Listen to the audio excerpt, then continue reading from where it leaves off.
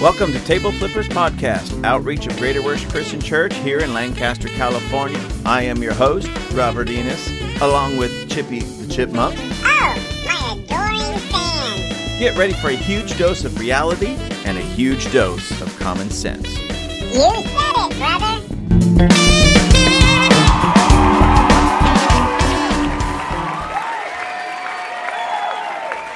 Ladies and gentlemen, here we are. We're going to do part 2 with Apostle Riaan. I know you already did this in the first episode that we did together, but greet everybody. Tell everybody a little bit about you. Hey, good day, guys. It's good to be back. Yeah, I'm Riaan Delange from South Africa, and we're part of a group and a church movement called His Church, and it's an apostolic work. And as we previously said in the previous recording, that we are a multicultural, multiracial church, and we believe in a victorious church and a church that is getting ready for the receiving of our Lord and Savior, Jesus Christ. Amen. And at the end of the day, I believe one of the great keys at the end is what we call success.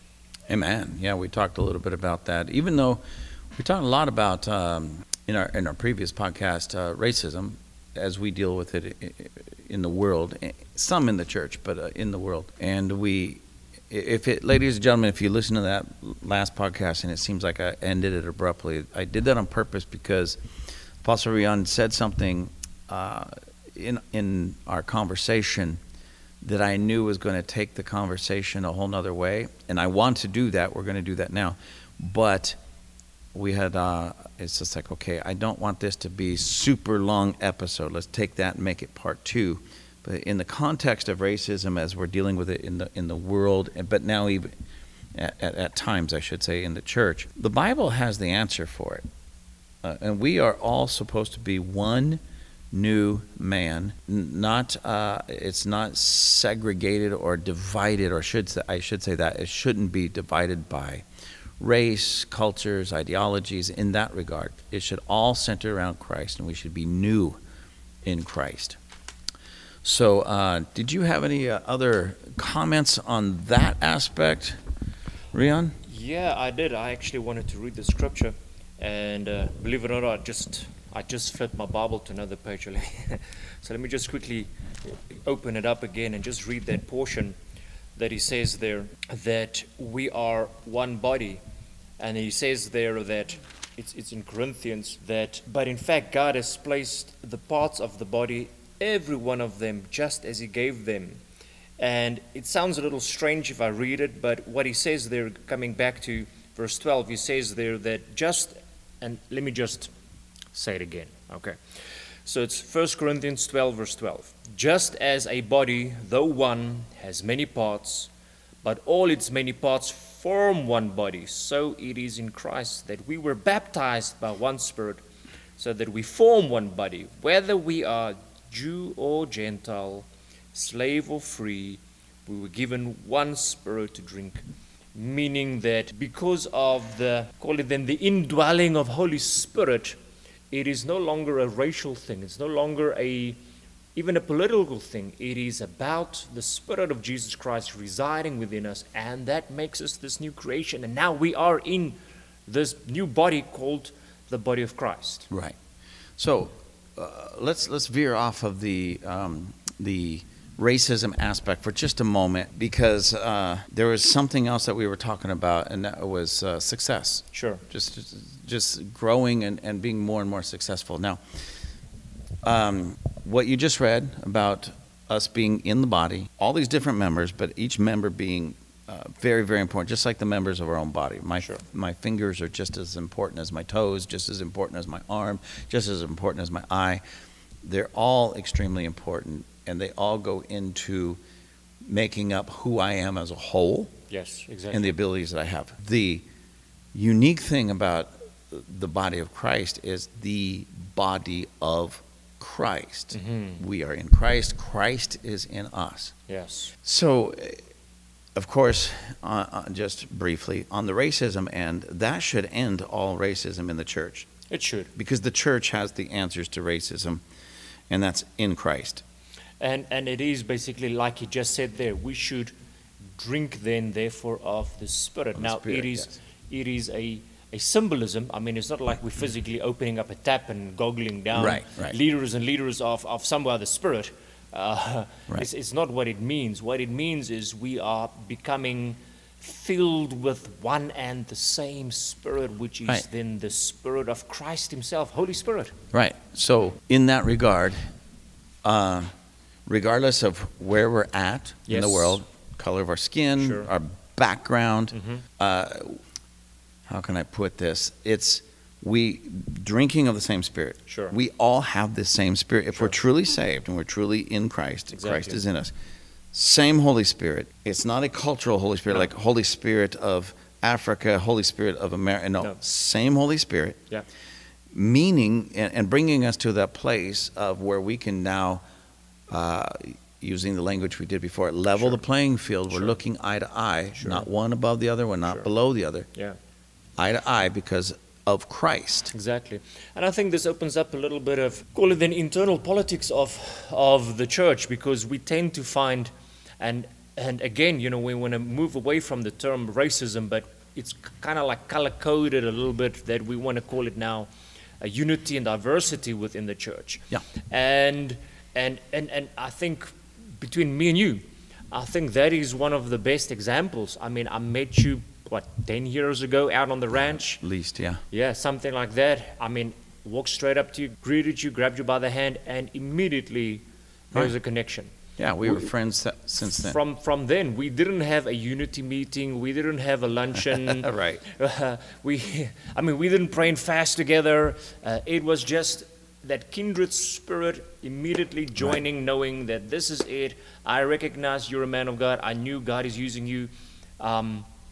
And sometimes in the body of Christ, we tend to want to force-fed unity. Like, you Right. know, we want to make sure that all these different type of churches, they have to be together. They have to be on the same Right. page. And I think we miss the idea of where he says we are many members. I mean, you've got Right. a finger and you've got an eye and you've got a toe and you've got a liver. And I mean, Right. the one does not entirely look exactly like the Exactly. other. And some function a little different from the other. I think the key about it is all that we can recognize and say, hey, we are part of the body, yet we are different. Mm-hmm. And that does not open the door for racism. It Right. does not. It just opens the door for still being united, but having that diversity Yeah. of Yeah. color, character, culture. Yeah, so if it does open up the door for, well, let me say this. It does not open the door for racism. No, it But does not. if racism exists and they're using those types of things as an excuse for it, Sure. that's a work of the flesh. It is the flesh, because again now the flesh wars against the spirit. Yeah. And the big thing, the only thing that can unite the body is the Spirit of God. Exactly, yeah. So meaning that somewhere we are lacking being filled with the Spirit Yes. all the time. Yes. I think we can call that, because here is a strange phenomena, and it's not a doctrine. It's just something that I observe. People get born again, they get saved, and they get filled with the Spirit. But along the way, their gas tank kind of like runs on empty, and they start leaning into the arm of the flesh, and Yeah. they need to do things that make it look like the move of the Spirit is in the church. Right. And maybe it's down a rabbit trail here, but that does not form or make unity. I mean, I love having lunch with you guys, but a luncheon, it doesn't change a hard attitude towards a certain Right. brother or a certain group or a certain whatever, except the Spirit of God Exactly. that can bring the change. Right. Yeah, yeah. So we talk about that, and it's clear. It's clear from Scripture. It's just clear from just what you see and can observe in Sure. people that are truly Spirit-filled and following the Spirit. Exactly. That kind of division cannot happen. Sure. And again, division, we have to observe it. Is it diversity or is it division? Because Right. because flesh brings division. Yeah. Diversity is like, I see you different, I acknowledge you, I respect you. Right. Yeah, because mentioned like we have fingers and toes. Yeah. They're not created or designed to do the exact same function. If my toes can grab a bar like my hands, Yeah. I mean, you're a mutant. Yeah, exactly. And so they even belong in certain places to do the work that they need to do for the overall health of the body. Sure. I mean, you cut off a finger and then sew it onto your foot. It might do something, but it's not going to do fully what the toe is supposed to do, and vice versa. And I think that has got a lot to do with getting the body mature. And again, another pet subject is understanding the giftings of Christ and understanding that the apostolic is very relevant and alive today, even more so, because we need to get the body to a place of maturity. Right, maturity, and that's important. And in our last episode, we spoke also about. I just gave that brief testimony of what that young lady told me. Sure. About how the church she came from, a lot of people, and ladies and gentlemen, this is in the same town, same socioeconomic group. It's not like I'm in Beverly Hills, which is very wealthy, and somewhere she came from, the ghetto, very poor. This is across the board here where we're at. And I didn't know this, so I just didn't look for this because I didn't know to look for, but she was giving us the testimony of how when she came here, she started connecting with other single moms and come to the realization that her old church was filled with single moms and families on welfare and social programs like that. But here they're not, because the single moms here and just families in general, we take it very seriously about improving ourselves, being successful, not for the sake of just putting more money in our pocket in that sense, but just becoming what God has called us to be on every level. It's interesting if you look at the view from your own physical body. I mean, the design of this physical flesh body that we're staying in, if you cut it with a knife, there is something inside of it, a genetic code that wants to repair itself. Right. It wants to heal itself. It wants to better itself. It wants to fight off diseases and things like that. Right. And if we bring that same thought to what you were just saying, if you're truly within the body, there's got to be something within that body that wants to better you, get you stronger, get you more fit, get you more healthy, get you financially healthy, get the brokenness. And I mean, brokenness can translate into many things: emotional brokenness, family brokenness, financial brokenness. And I like the term "I'm broke." When you're right. Your money is broken. And heal your money. Get financially healed. Get all those things, because why? The body is supposed to heal itself. Yeah. That's why I love, by the way, ladies and gentlemen, I'm going to give a plug for Dr. Bill Emmerd of Emmerd Chiropractic here in Lancaster. Is that Palmdale? It doesn't matter. Here in the AV, Lancaster, Emmerd Chiropractic, I'm going to quote him. He says all the time, the body knows how to heal itself and wants to heal itself when you're sick, broken, whatever, wants to heal itself. You just have to give it what it needs to do the work. And now you just open a whole can of worms, because the Lord knows his body. And he gave his body 5 very unique giftings and tools that has the ability to heal itself. And firstly, he gave apostles and prophets, evangelists, pastors and teachers. Yes. And if we can just get to a healthy understanding how these things all fit together and work, the body will heal itself. It will come, because the Word of God cannot change. It cannot lie. It will come to maturity. Exactly. We will come to the place where we will start being the body that he has envisioned from the beginning. Right. And that's so true. And I'm glad you said that, because that's kind of where I want to take this conversation. We talked about success. And ladies and gentlemen, I don't want anybody to misunderstand what we're talking about in regards to success. Yes, that could be financial. Sure. Moving up the corporate ladder. I've been poor, I've had money. Money is better. Yeah, exactly. But more than just even the financial aspect, just remember you have Christ in you. Yeah. If you're a born again believer, you have Christ in you. How can you not grow? Exactly. And I'll use kind of more of a business kind of language for just a moment so everybody understands this. You have Christ in you, so how can you not become more marketable on every level, in every area of your life? In other words, if you come to Christ I'll just put it like this.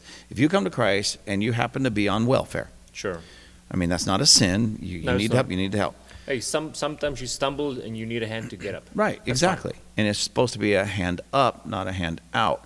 But if you're Ooh, if that's you're good. still on welfare, Just say it one more time. That was good. yeah, that's welfare or anything like that. It's It's supposed to be a hand up, not a not hand a out. hand out. Wow, that's powerful. But some people get into that systematic hand out mentality and stay there. That's the flesh. Sure, that is. Because someone who's truly in Christ and following the Spirit of Christ is going to become more successful, better themselves, become more of who they are, and look more like Christ. And they'll grow out of that because they see it more of a hand up I get you. than just a way of life. And I think, if we can honestly say, let's aim for maturity. Let's aim for bettering ourselves.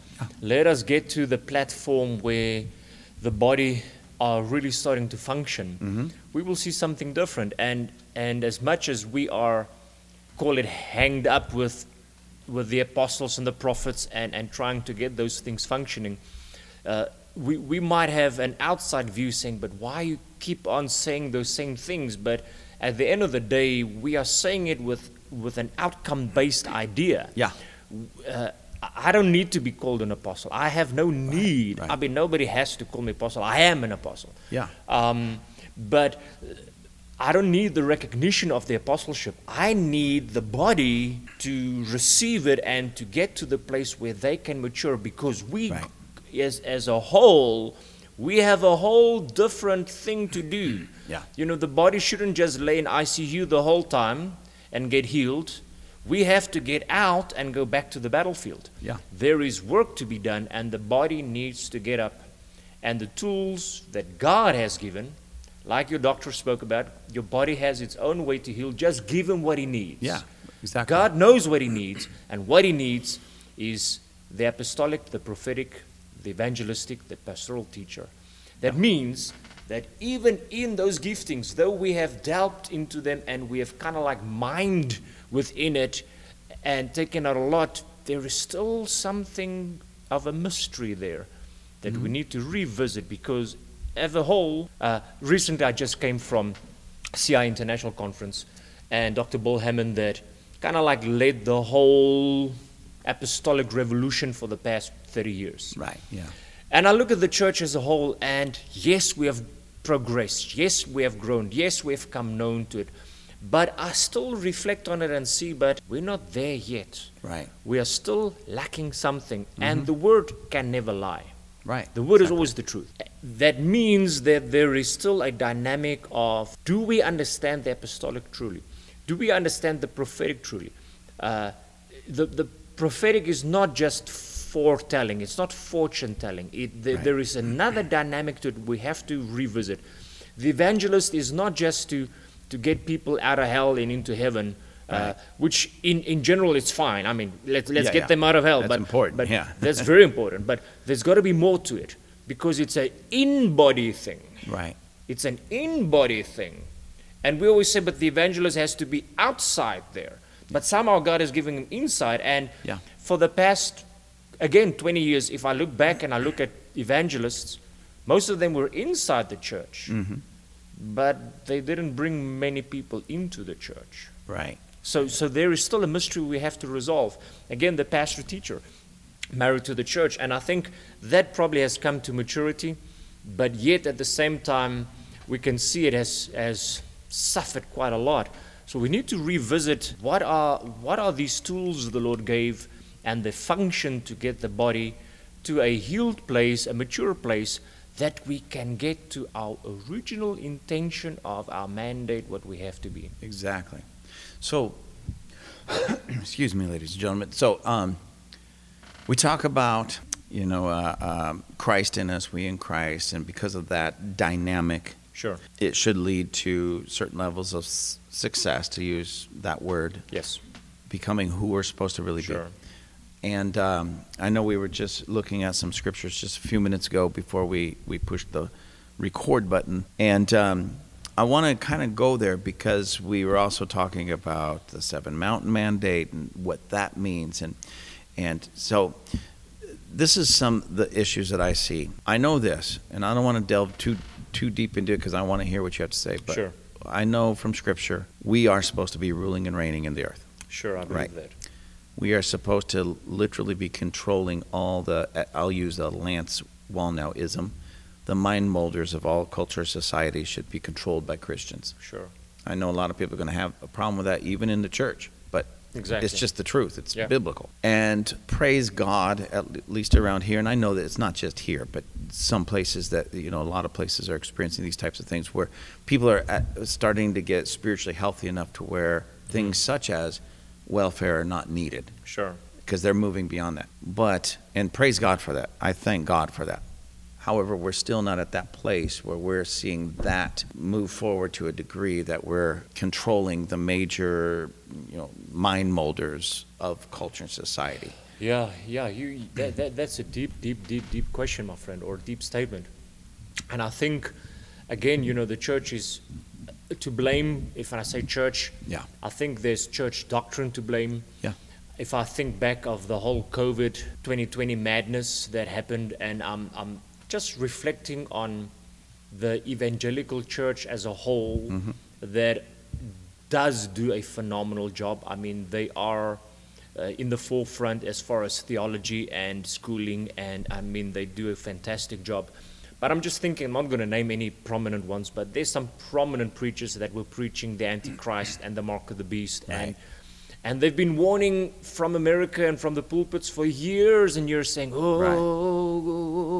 if he's going to come, and if you don't get it, you're not going to buy food, and Right. And when they came out and said, you got to wear the mask, you got to get a vaccine, you got to get all that, if you don't get it, you're not going to buy food. Right. And everybody ran down to the store, got their mask on, and got the jab just because of food. Right.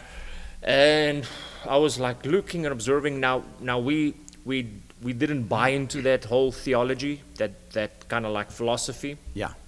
Some areas we were forced by our government, so you couldn't go into the store unless you had the mask on. And I mean, we did it, not for me, for them. Right. But coming back to, let's say their doctrine is true, and we say that this was a trial run for the mark of the beast. Then, 70 to 80% of the church failed on day one Yeah. Failed in a trial run. in their own doctrine that they are preaching. Right, exactly. And that's sad to me because it's one of these things that are crazy. Oh, so you're making this big deal just over wearing a mask. I am, not because of the mask itself. It's not about the mask. It's what was behind it. Exactly. It had nothing to do with the disease. It had everything to do about control. Yes. And so much of the church was so willing to give up their Freedom. Say it freedom. Yeah. And the sovereignty of Christ in their life Yeah. to the sovereignty of, was it Fauci and Sure. the government and Exactly. the CDC and the WHO, the World Health Organization. And it brings me back to the thing you were saying that, like Walls now is saying, we need to start positioning true born-again Christians that Yeah. are spirit-filled into those positions. We need to get somebody there at the highest level of health. Right. We need to Exactly. get somebody there in the highest levels of government. And here, I don't know how you guys deal with this in South Africa, or if you deal with this at all in South Africa, but here, so many Christians from the pulpit, preachers, pastors, and such, will preach how the church is to be completely separate from the government because the government is corrupt, politics is corrupt, it's dirty, don't get involved. And now we're seeing the fruit Yeah. of what I know to be failed doctrines. Sure. Because we've separated ourselves from the government, so if we're not going to fill those shoes, who's going to? You see, there's that escapism mentality that we are struggling with, and we have to fight, and we have to address, because the same book of Revelation that everybody's quoting, saying, "Oh, the Antichrist is coming," say the following as well: that the kingdoms of this world has become the kingdoms Yes. of our Lord and God. Yeah. And nothing's going to change, nothing's going to happen until we see these kingdoms come.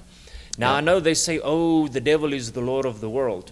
I beg to differ, because if you read what Psalm 24 says, he says that the earth is the Lord's. Yes. And the fullness thereof, the Right. world and all who dwell in it.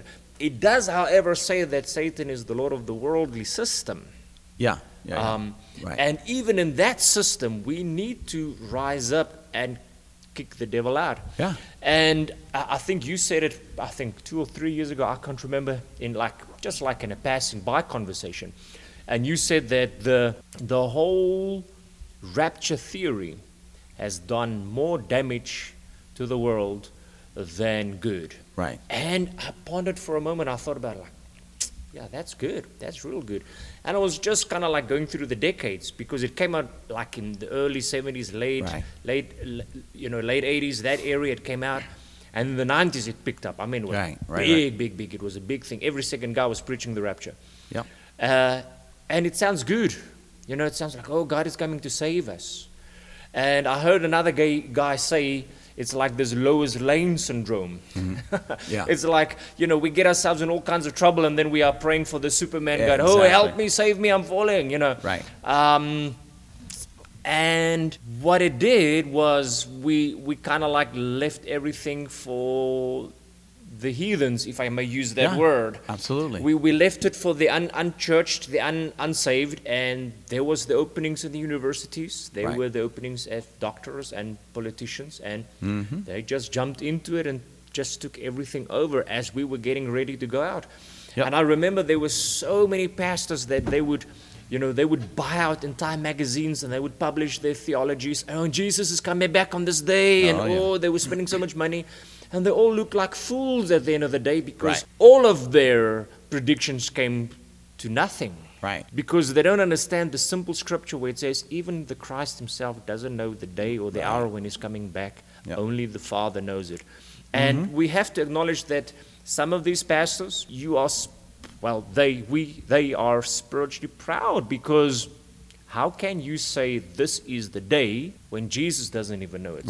So what gave you that closer walk with the Father that you kind of like now a little, one step higher than Jesus to know everything the Father is thinking? Right. I could see, like, in the middle of the night, Father God visiting one of these preachers. Psst, wake up. I got to tell you a secret that you can't even tell my son, Jesus. I mean, come on. You know what I mean? It's like, you're going to have some information that Jesus, and a lot of people say, I've heard people say, see, Jesus can't be God because he doesn't know something. It has nothing to do with that at all. It's all reference to, as we were talking about yesterday, the Hebrew wedding, the ancient Hebrew wedding. Exactly. And if you don't know what I'm talking about, ladies and gentlemen, do some research. And pastors, I'm going to tell you, pastors, especially those of you who are big into the end time eschatology as taught in most churches in America, do some research on the ancient Hebrew wedding as it was celebrated at the time of Christ. You will come away with a whole different idea, because the true end time theology is all based upon the ancient Hebrew wedding. Exactly. So anyways, I'll leave you with that, because that's a whole nother discussion. Wow. That's powerful. But yeah, share with everybody that what we were talking about just a little while ago, or I see him opening up his Bible, ladies and gentlemen. It's about to go down. It's about to get deep. It's about to be profound. So get ready for this. Ooh, and I'm split here between two verses now, because you kind of like touched the nerve on something I want to talk about. And so, again, end time eschatology, you were using that very verse. And I was thinking, wow, that is something that we need to address. And I want to read a verse here in Luke chapter 19, and it's verse from 11. And I find it so profound, because it's so fitting in our day and age. Because if you open, and I mean, I'm not on every social platform, but if I open Facebook, every second guy is an end time eschatologist, theology. Exactly. Oh, the end is coming. Jesus is near. Oh, the Antichrist is here. And it's just like, I'm all for ringing the bell and get yourself ready. It's better to stay ready than get yourself ready. So I'm not opposed to being ready. Right.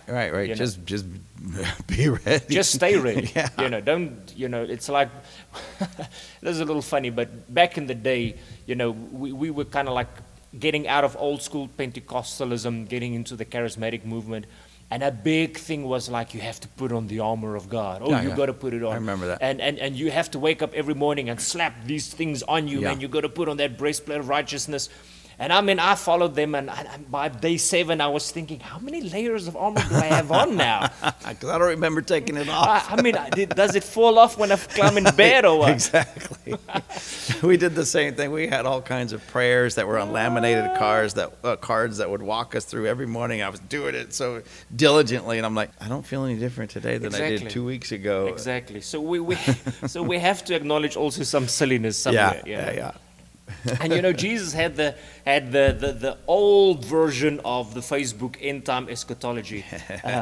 There, it's 19 verse 11, and he says that while they were listening to this, he went on to tell them a parable, because, now listen to this, he is telling them a parable because, and we're going to reveal now why did he speak this parable, because he was near Jerusalem and the people thought that the kingdom of God was going to appear at once. Right. Open up Facebook. Everybody's thinking the kingdom of God is going to appear at once. Right.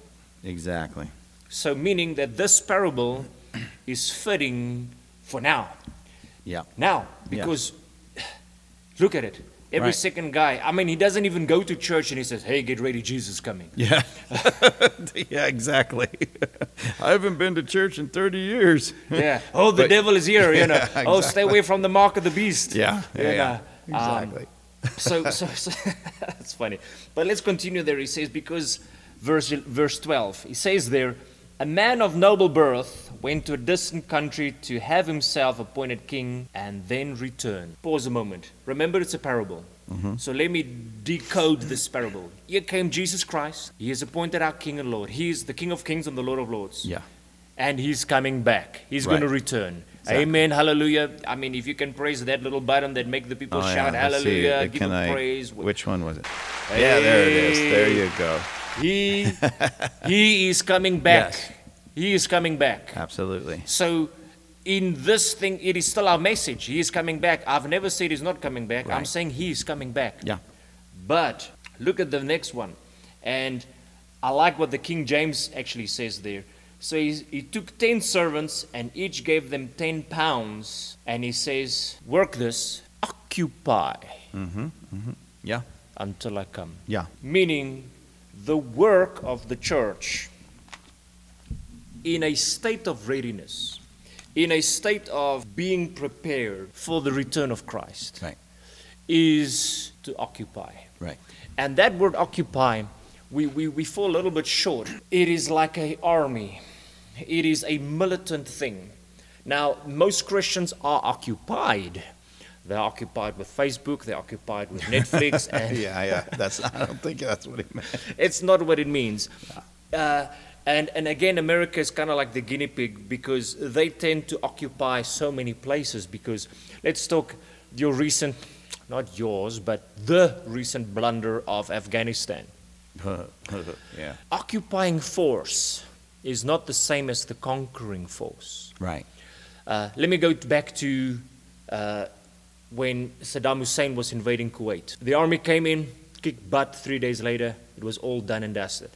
So the army did the job, and it was finished. Then it was handed over to an occupying force Right. that had to stay in hostile territory, but in a state of victory, and staying there until another form of government has been put in place. Right. And this is where our doctrine kind of like falls on the ground, because Jesus Christ did it all. He overcame all the enemies. He booted them down. The battle is won. The war is over. Yeah. But now he is charging me and you to say, occupy in a state of victory, Right. keeping my enemies at bay, keeping the terrorists where they should be, until I come to rule and reign. Right. That is our job. Yeah. I you know what? It's interesting that you've said that, because even in the church world we have this how should you say it? Just this disconnect Sure. between several camps. Sure. And one of the camps, we'll put like this: the camp that tends to focus on all the negative that's going on in the world, Sure. and their doctrines and what they teach and how they live is to combat that or hold on until Jesus comes back to save us. They're not occupying, they're just trying to survive. Sure. Then on the other side of this camp, you'll have and it's usually in the form of some type of prosperity message. Sure. That they're preaching, they're teaching, and those two camps don't mix very much because one camp is shooting at the other one, the other camp is doing their best to ignore it and act like everything. So one camp is everything's fine, everything is great, everything's rosy. The other camp is everything's going to hell in a handbasket, and they can't seem to meet. Find the middle. And one, if both of them would understand their place and their rule and their ability to work together, one side would be the warfare camp that goes in exactly and then does the combat needed to change it. Call it special operations. Yes. And then the other would be the occupying force, because the occupying force, when they come in, it's not that they don't fight at all, but their main focus is on building the infrastructure, building that nation, and making that nation look like their home nation more. Exactly. So both are absolutely needed. Exactly. So I said that, ladies and gentlemen, and I'm going to say this in this sense. If you're part of the camp that's looking and all you see is the warfare and Antichrist is coming and everything like that, you're off a little bit, and you can't look at the other side. You're off a little bit. Sure. Same thing with the group on the other side. If you're just about rosy, grace and prosperity and all of that, but you can't see the other side, you're off a little bit. Exactly. Both are absolutely needed. In every military has to have both of those working.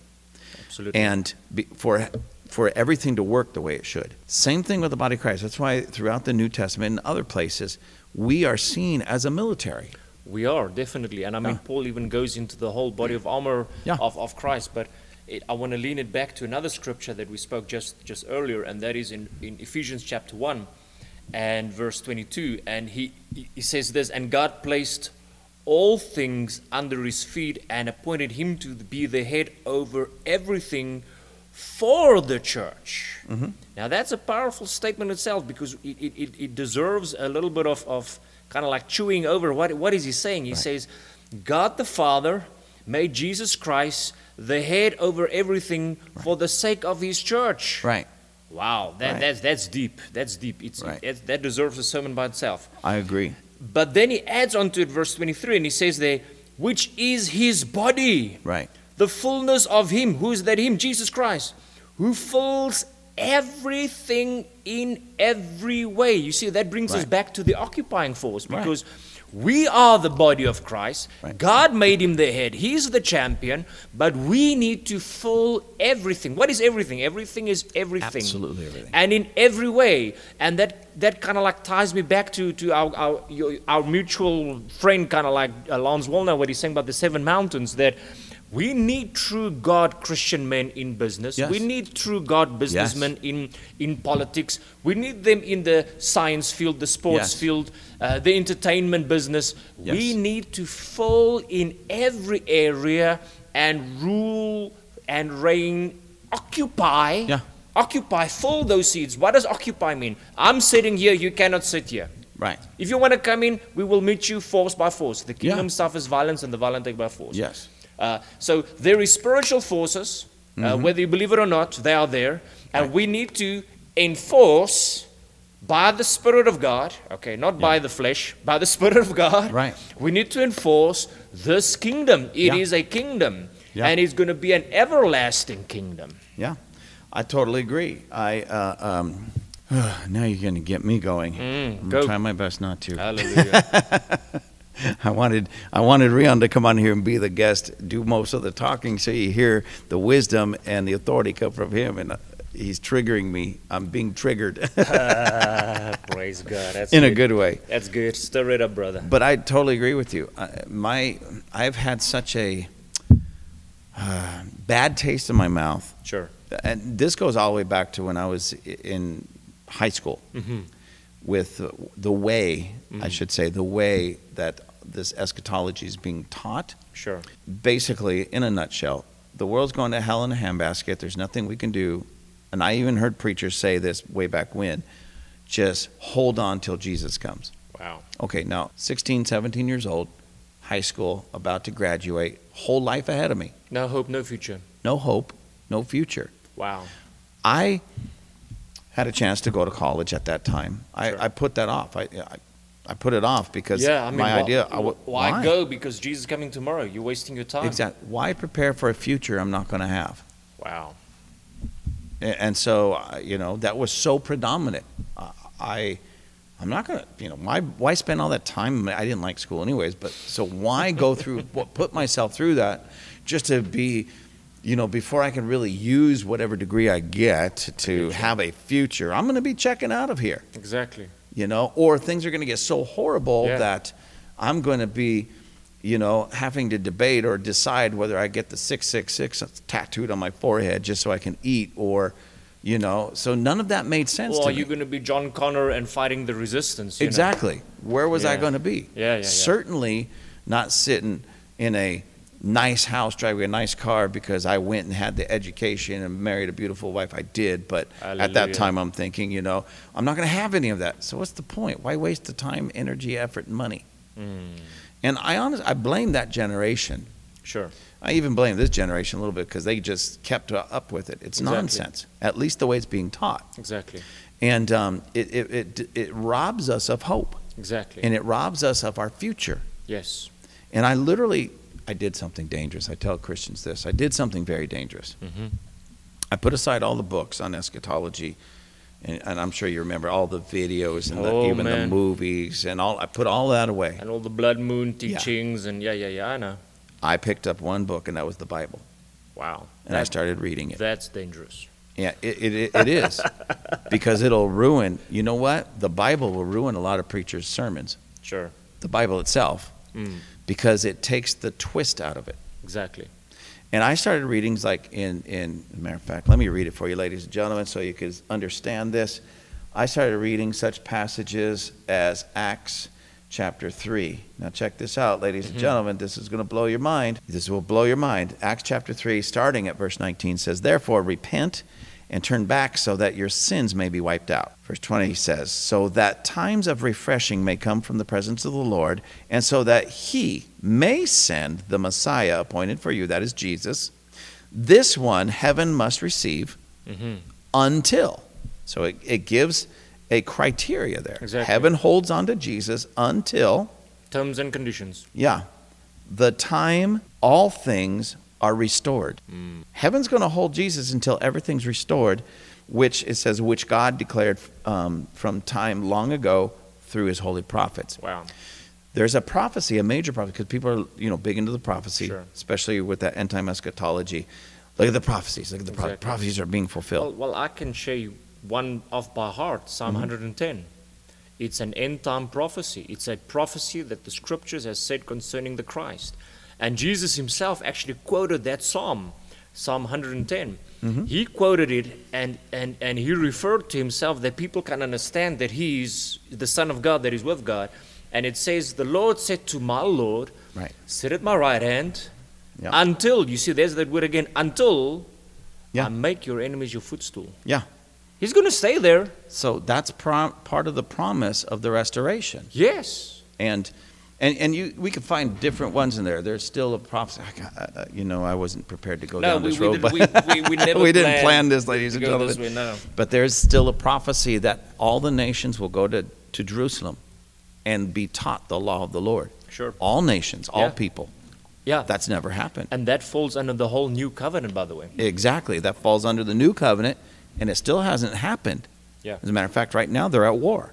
Yep. There's not, those people were there to kill them, not to learn the law of God at their hand. So there's still prophecies that aren't fulfilled and don't look like they're going to be fulfilled for a little while.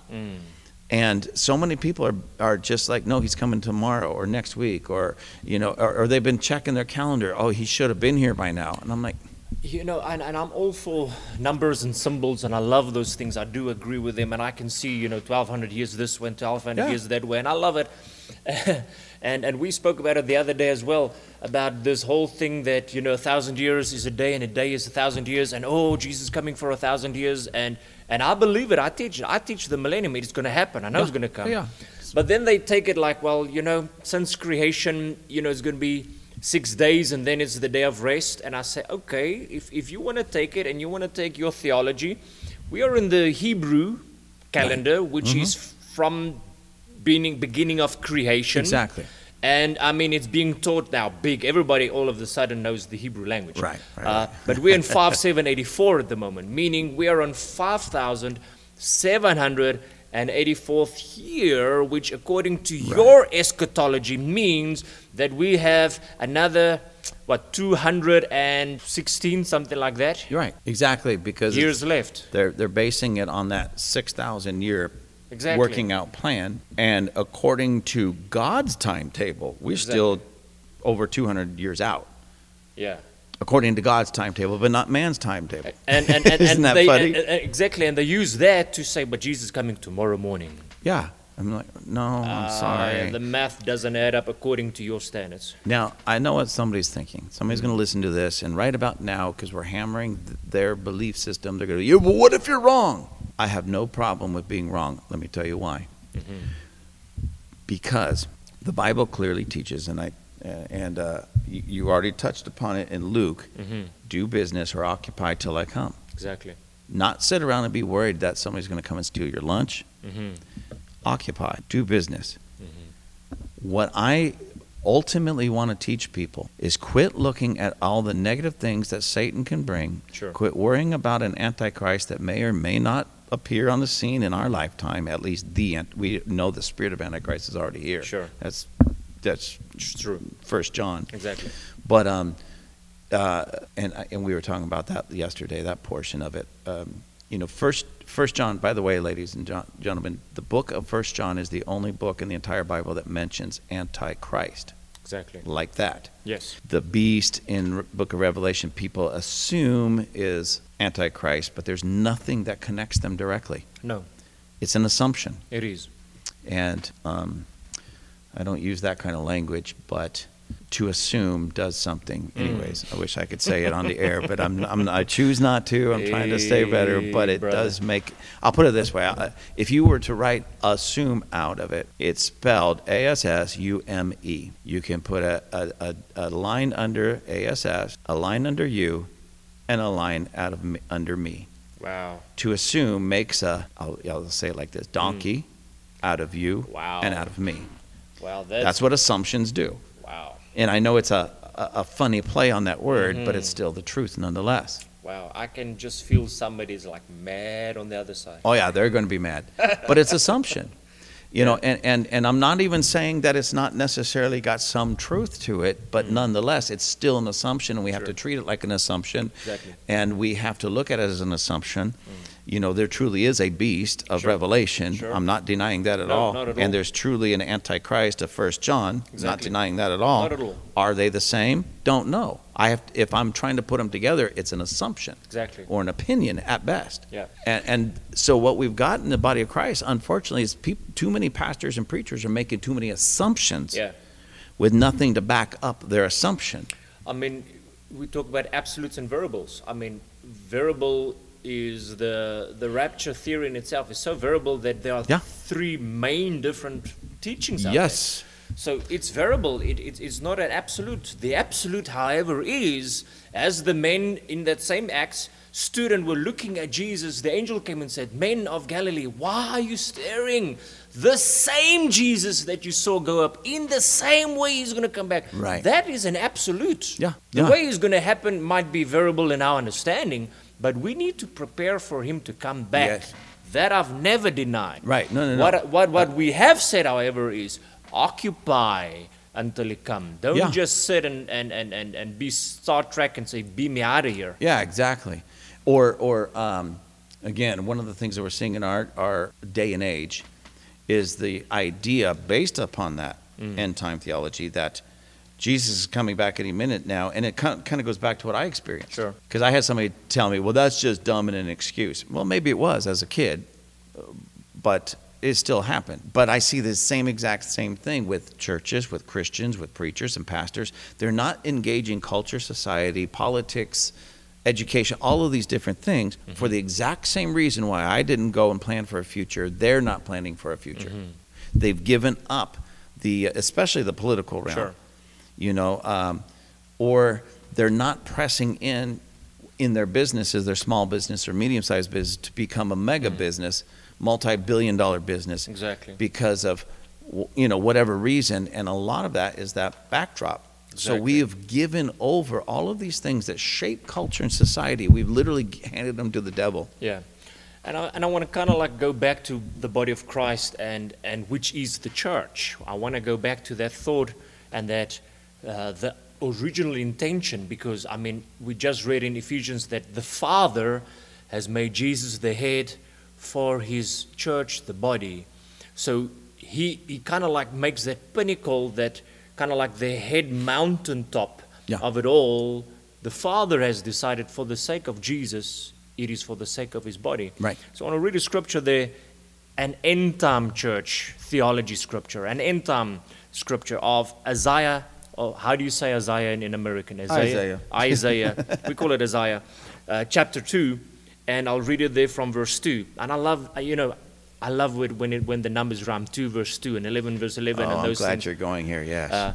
He says there, in the last days. Right. You can clap hands again if you like. Yeah, in there the we go. last days. Hallelujah. There we go. Oh, there we go. Hallelujah. Last days. So All we're right. talking about last days now.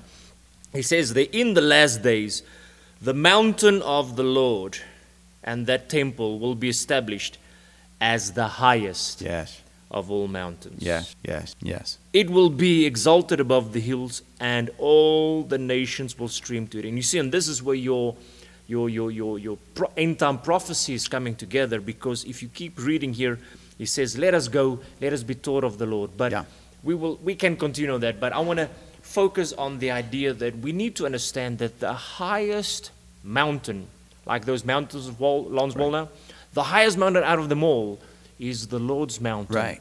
which is the church, the body of Christ. Yeah, absolutely. And what's interesting about the Lord's mountain as well, I'm so glad you came here, because I was just pondering that in the back of my mind.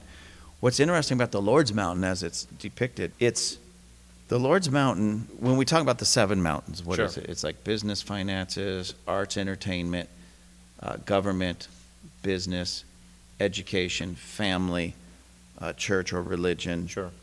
Oh, that's all of them. That's 7. So that's the 7 mountains. The Lord's mountain is not the 8th mountain. No. I know a lot of people think, oh, that's the 8th mountain. It sort of is, but it isn't. No. The Lord's mountain is the culmination of all the other mountains. Sure. When he lords through his people, he becomes Lord and King of all those other mountains. It's similar to the way we are grafted into the vine. Exactly. Those are, if you will, to use that terminology, grafted into the overall and makes up the overall mountain of the Lord. So in the mountain of the Lord, you still have business. You have to. In the mountain of the Lord, you still have education. Sure. In the mountain of the Lord, you still have, arts, entertainment, media, all of those things that make up the, again, using a Lanceism, the mind molders. Sure. Is now under the control of the mountain of the Lord. Exactly. And that is the occupying force.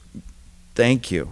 And that's where we believers are to work towards and become the occupying force in every mountain of culture and society, and we bring it into the mountain And of I'm the so Lord. glad you're saying that, because that is why we need to get our people off welfare and, Yes. and out of that place, because Yes. we shouldn't just idly sit by, but we should actively engage Right. and reach for the top.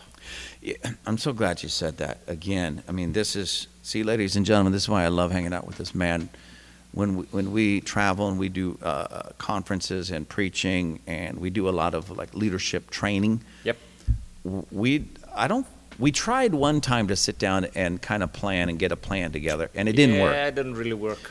But what did work was when we just did what God called us as individuals to do, we found that it flowed together as if we sat down. It's like a tag team. Yeah, it's a phenomenal thing to watch, and I still get amazed by it. Amen. But back to the welfare thing, and I don't want to pick on anybody on welfare. No. I'm just telling you that you are better than that. Exactly. You have more in you than that. Take it for what it is. It's a hand up.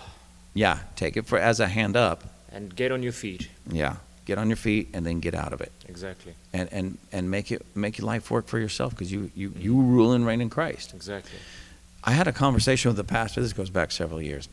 And I don't know how we got on the subject of welfare, but he told me, and this is apart from the discussion I had with that young lady. This is someone even before. He told me that like half of his church was on welfare, and that kind of shocked me. And I said, well, when's the last time you preached along those lines to help these people get out of welfare? And he just looked at me kind of like awe, and I was like, I never preach on that.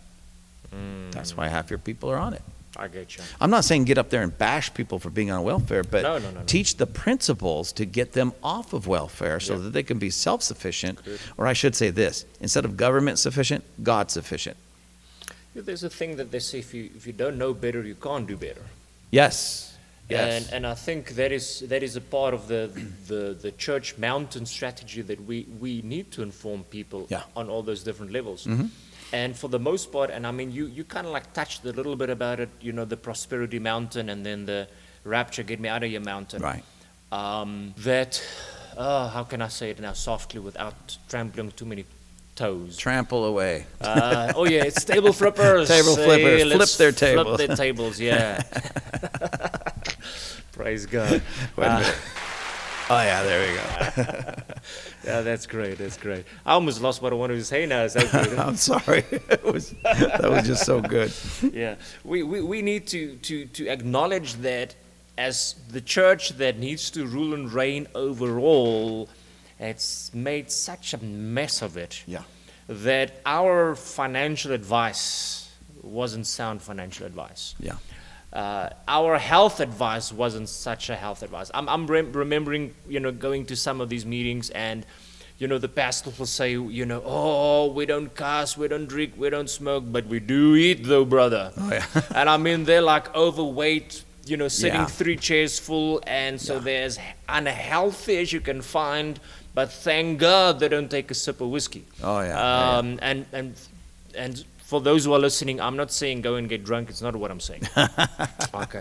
I'm just saying we need to acknowledge that, the church has missed it in the past by theories and doctrines that we were preaching. And, for instance, the whole financial way, sow a seed and, win your million, Right. Do I believe in seed? Absolutely. Right. Do I believe in tithe? Absolutely. I'm a living testimony in an African culture and a country that sowing and reaping, seed time and harvest, it works. Yeah. It works. It does work. It does not work, however, like the prosperity teacher tell you, dump it in the bucket and walk out and get your Bentley there in the parking lot. That doesn't work. Right. We need to understand that, seed time, harvest time. As long as this earth endures, we're going to have to labor, invest, and get the money. And the world system know how to invest. Yeah.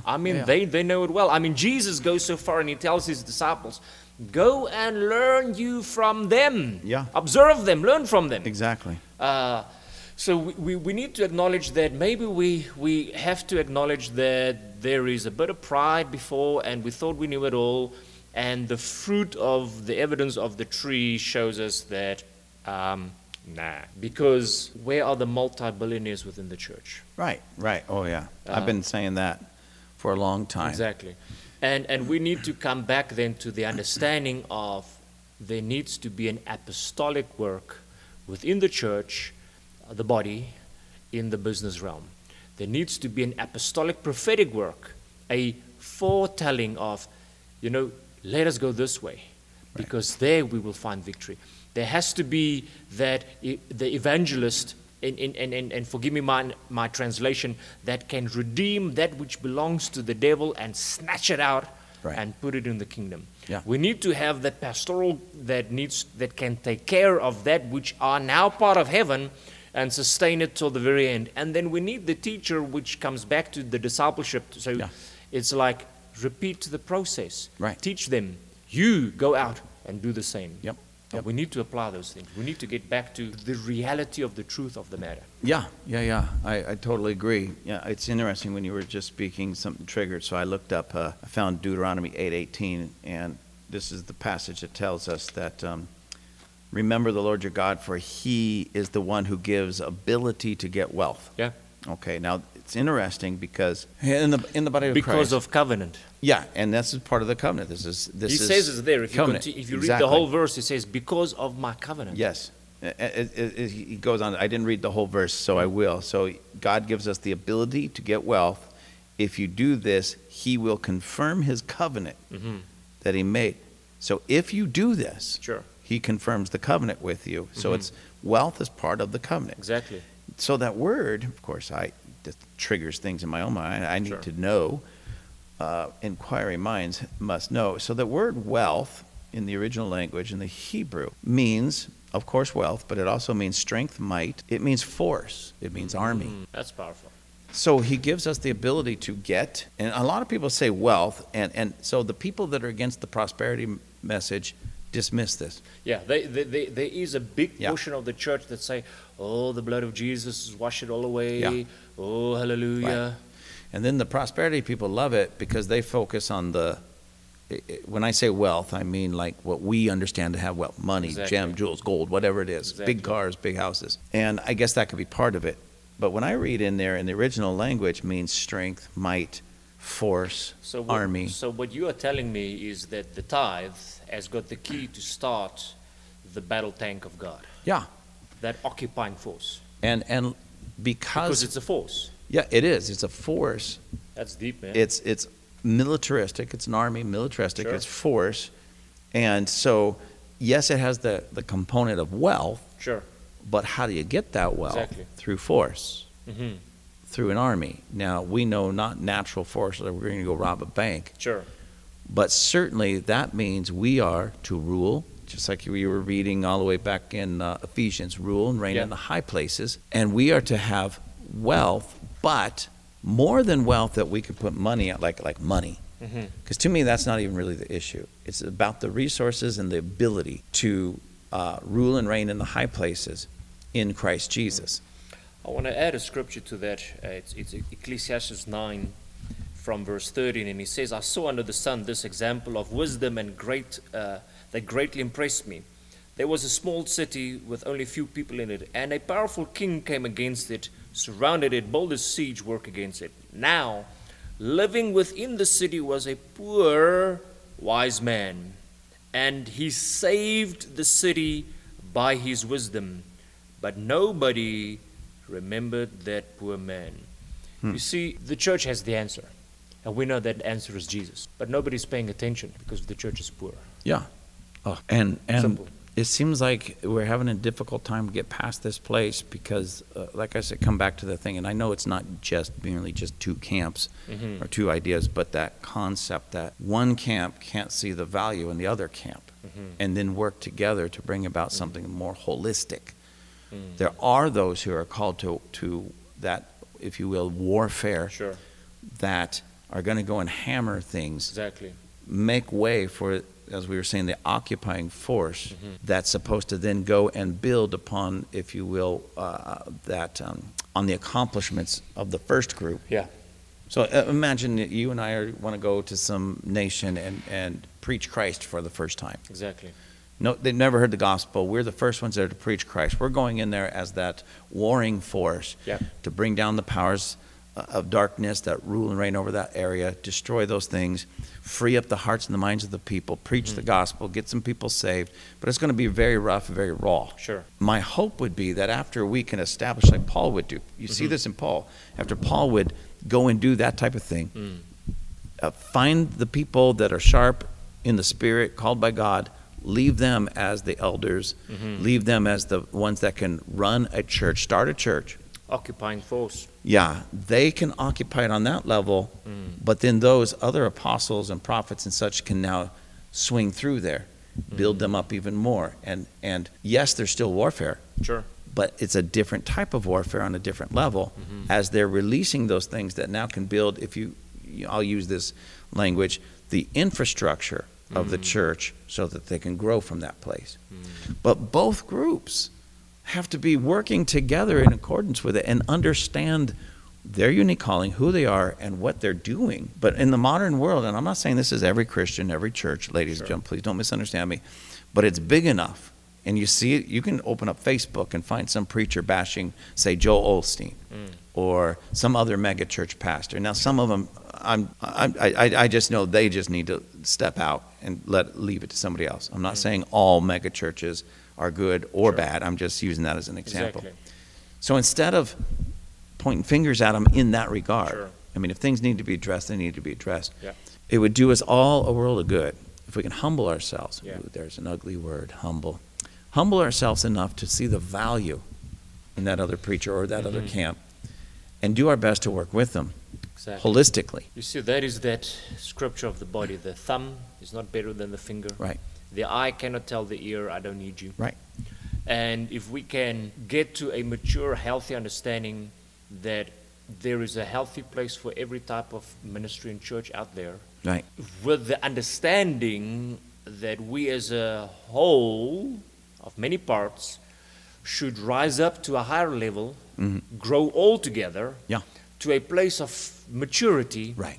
then I think we can be a generation that can prepare things and start to rule and reign and set things in order so that our Lord and Savior can come back. Yeah. Now, ladies and gentlemen, I don't want anybody to misunderstand what I'm saying or what we're saying. This doesn't mean that just because, you know, I'll use the mega church just because it seems like if you're a mega church pastor, you come under fire just because you're a mega church pastor. Or if you're a wealthy pastor, you know, I'll put it that way, you come under a lot of fire.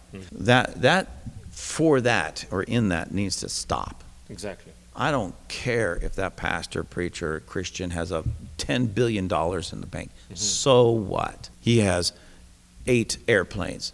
Who cares? That's ridiculous. The things that need to be addressed are sin. Exactly. If you can point sin out in his life, and clear sin, not just something that you think, oh, it's a sin to be that rich. No, it's not. No, it's not. Then Abraham would never have been a friend of God. Exactly. And Job would never have been praised by God himself to even Satan for being an upright man when he was one of the most wealthy people on the planet at that time. Yeah. So wealth isn't the problem. If you can point out sin, that needs to be addressed. I agree with it. Let's flip some tables then. But don't flip a table over something that's silly just because a guy has a nice house and a nice car. Exactly. Okay. That's number one. I've seen even on the other end of the scale that some people are proud to be poor. Yeah. And they refuse wanting to get out of it. Yes. Because that means they're going to have to humble themselves. Yes. And then go learn from somebody Yeah. that actually knows how to make wealth. Yeah. And just this is my own, and ladies and gentlemen, I am not a wealthy man by that standard at all. I mean, at all. So I am not trying to talk like this, like I'm in that camp, trying to defend that camp. No. I don't care who it is. I don't care if they're making $20,000 a year or $20 million a year. If there's sin, let's deal with the sin. Exactly. That needs to be dealt with. If it's not sin, then the next thing I would say beyond, you know, that aspect is how do we work together? Exactly. What are our unique callings and how do we work together? And so I'm not trying to defend the wealthy because I'm one of them. Exactly. Not at all. I'm not trying to defend the poor because I'm one of them. That's not the issue either. But we need to take that off the table. We need to stop worrying about how much money people have. It's not a sin to have money. No, it's not. The Bible says that money is the root, or the love of money. I'm sorry, the love of money is the Thank root you of so all much. evil. I was about to not money itself. point my finger in your nose. Hey, just quote it completely. You poke me in the eye. It is the love of Yeah, money. it's the love of money. Yeah. And I'll from my own just experiences, I have seen more pride, more arrogance, more haughtiness in people on the poorer spectrum than on the more wealthy spectrum.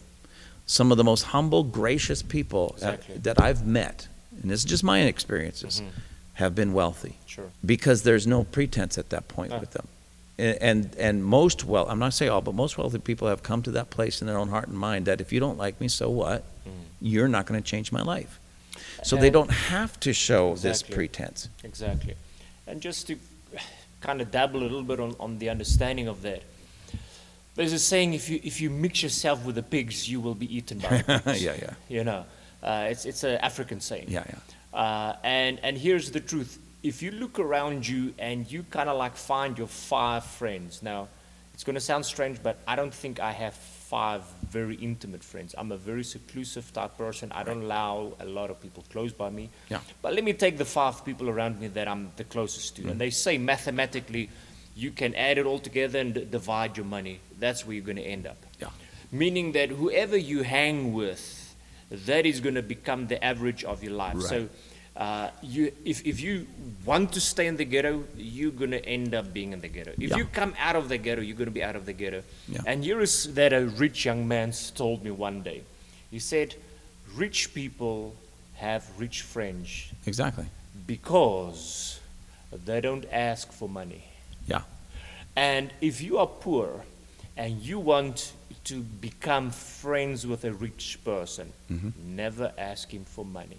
Right. Not because money is his God, and the rich person will always accuse the poor person will always point up to the rich person, oh, he loves money, mammon.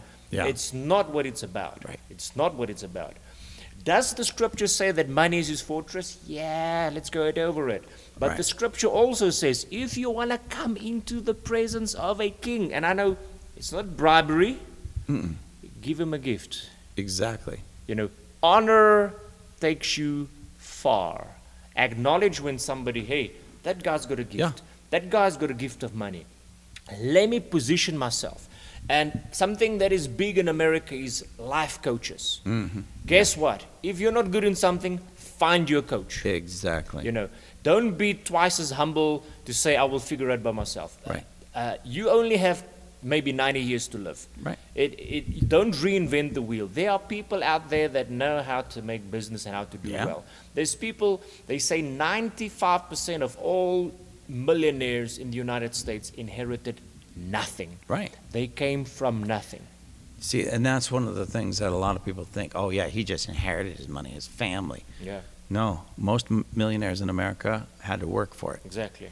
And I saw this recently on social media that if you hang out with 4 wealthy people, Sure. you'll be the 5th. You will be the 5th. If you hang out with 4 wise people, you'll be the 5th. Exactly. If you hang out with 4 educated people, you'll be the 5th. True.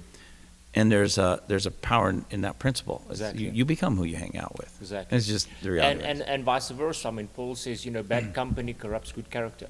Exactly. If you hang with drunks, you're going to become drunk. We Yeah. spoke about the guy that played Frasier. He made a great film of Jesus Revolution. Yeah. But when he played in Cheers, Right. all right, he came out and said, by playing in that movie or that sitcom, Right. he became an alcoholic. And he struggled for years with alcoholism Wow. because of the whole setting Yeah. of in a bar, pretending you're drinking, and he literally became an alcoholic. Yeah. And that's powerful, and that's just a sitcom. That's just was his job that he went to. Exactly. He played that. He wasn't necessarily that, but he became it because he played it. Exactly. And that's powerful. That's what a lot of people have to understand, even in all of this. You see, Apostle Riaan and I, ladies and gentlemen, our heart and our passion is for the body of Christ to come into its fullest. Amen.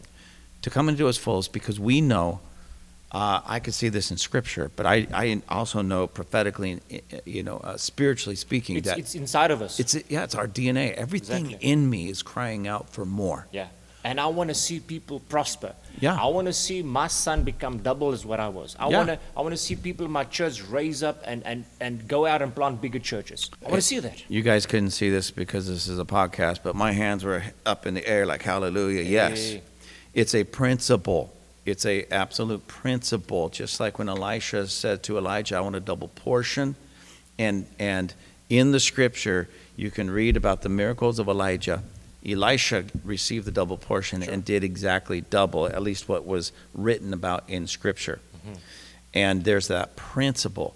Elijah was the father figure. Elisha was his son in the spirit.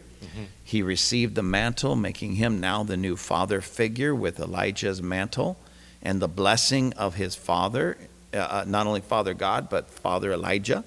And he did double. And so my heart has always been, and I still stand with this, raising up the next generation, Sure.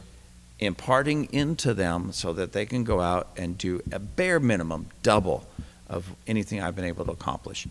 You know, spiritual sons, but also my natural sons. Exactly. I will have failed as a man of God, but also as a natural father, if the people that I bless and move on, that come after me, Exactly. don't do more than what I've done, I've failed. And that is the Abraham blessing, because Yeah. God came to Abraham and said, in multiplication you will be multiplied, and in blessing you will be blessed. Right. And there's a principle in the cell-based church community that you multiply. And, Right. you know, there's I always use it in church, kind of, it's like a mathematical conundrum. It makes people think. And I want to share it with everybody that they can just think a little bit. They say there is a plant that grows on a pond, and it's growing, and it in itself has the ability to double. And then one day it doubles, and the next day it doubles, so it multiplies daily, doubling itself. Right. So they say, let's say this plant takes 500 days to cover the whole pond. When will it be half full? And then everybody goes like, and they're trying to mathematically work out now, when is half? But let me say it again. It multiplies in itself every day, Right. doubling, doubling, doubling, doubling, doubling. By day 500, it is full. Right. Then people want to say, but by day 250, it is halfway. And it is not. Right. It is on day 499. Wow. You're right. I know. Because on that next day, it would have doubled, Exactly. filled it. And we tend to look at the church and we say, wow, you know, we've been around for 2,000 years and it looks like we've accomplished nothing. I believe we can be a generation that when we start Yes. really multiplying, that the one day it will look like we've got nothing and the next day we can reign. And that is Right. such a Joseph principle. Yeah. The one day you're in prison, the next day you can reign. And I want Yeah. to kind of like speak out to people out there that feel like they are in a difficult spot, in a difficult situation. I don't have money, I don't have this, I can't rule, I can't reign. Just stick with it. Just if you're going to tithe, stick with it. If you're going to give, just stick with it. Stick to that consistency. If you go to school, work that job. If it feels like a dead-end job, dig a hole, Right. get around the wall. Yeah. Just keep going, and let that blessing of the Abraham, which is the father of our faith, by the way, Right. let it multiply. Yeah. When it looks like you only have one Isaac that is the son of the promise, just give God praise, because just keep going forward. Yeah. You will accomplish, and the body of Christ will rule and reign. Absolutely. No, that's very, very, very, very good. And when you said that about the plant on the pond, I'm like, I know it's not too, but you're right. It's not until if it's on day day before. 500 that the pond is full, Yeah. 499 is still only half. If it's doubling, It's just the day before. that's So you are profound. one day away from your miracle breakthrough. That is actually profound. So, ladies and gentlemen, at least what I got at, among other things, is don't give up. Never. If you're honest with yourself and you really just step back and take look at your life, I can guarantee you're gonna see the good, bad, and the ugly. You're gonna find, oh yeah, I really excelled here. I did this. I accomplished that. I accomplished this. You're gonna find those areas. Oh, I messed up a little Sure. bit here, or I thought this was gonna work and it didn't work. But in every step, Exactly. you've learned something. Yeah. You've learned what to do, what not to do. You've grown. You've persisted. Yeah. Even what you might think is an immediate failure, you persisted. You're still here. You're still pressing forward. You're still going. Don't look at it as a failure. Look at it as an education that's going to help you, and you're going to keep pressing on. And and you watch at some point, and I'm not talking the 30 or 40 years plan. Like in 40 years, you might have some level of success, but you keep persisting in the things of God. You keep persisting in obedience to Him. The tide will change, and it'll be like one of those, as we would see in the scriptures, suddenlies. Yeah. And when suddenly let me explain this. There's no such thing as a suddenly with God. What I mean by that is there's a suddenly in the full manifestation of it, but that suddenly has been at work for many years A long, long time. in our hearts, our minds, our actions, our persistence. Yeah. The suddenly that we talk about is that manifestation Sure. where it all comes together, it makes sense, and now you are reaping the benefits Absolutely. of all the work that you put in before. Absolutely. Jesus Christ was prophesied for 2,000 years, and Yes. suddenly he came to pass. Yes. I'm thinking of Tim Allen. He's a comedian. I like Yeah. him. And he played in one of the sci-fi films. It's like a comedy. I can't remember the name now. But they had this slogan, Yeah, something never quest. give up, never surrender. Yeah. And, Yeah. if the body can have that same attitude as an Yeah. occupying force, Yeah. never give up and never surrender. Right. Take back the arts. Take back the Yes. entertainment. Yes. Don't Yes. bow down to that mammon spirit to tell you take off your clothes, you can get the job. No, Right. no. No. Hey, cover it up. Stand your ground. Right. Get back into the hospital. Get Yeah. back into the political realm. Get Right. back into those areas. Never give up. Never surrender.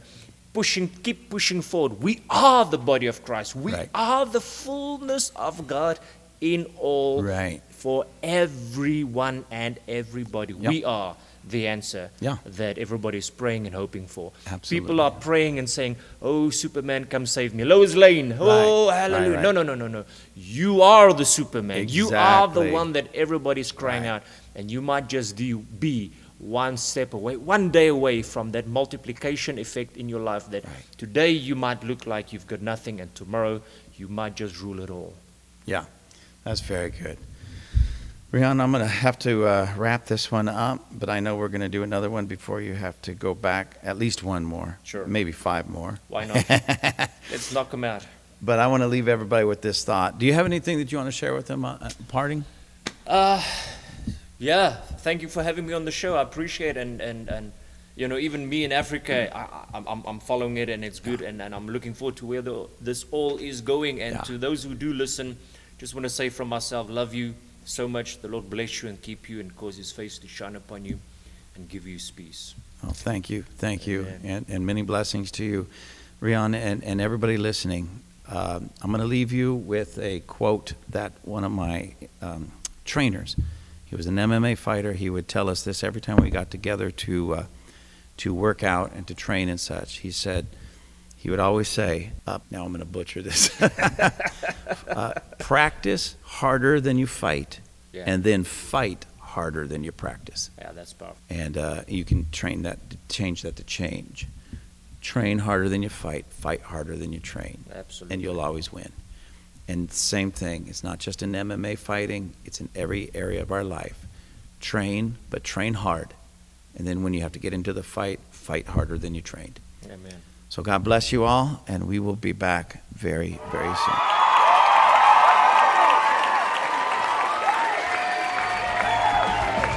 Thank you for choosing Table Flippers Podcast. To find our merchandise page, go to gwcclancaster.org. Then find the Table Flippers link, click on it, and it'll take you right there. Until next time, have a fantastic day. Say goodbye, Chippy. Goodbye!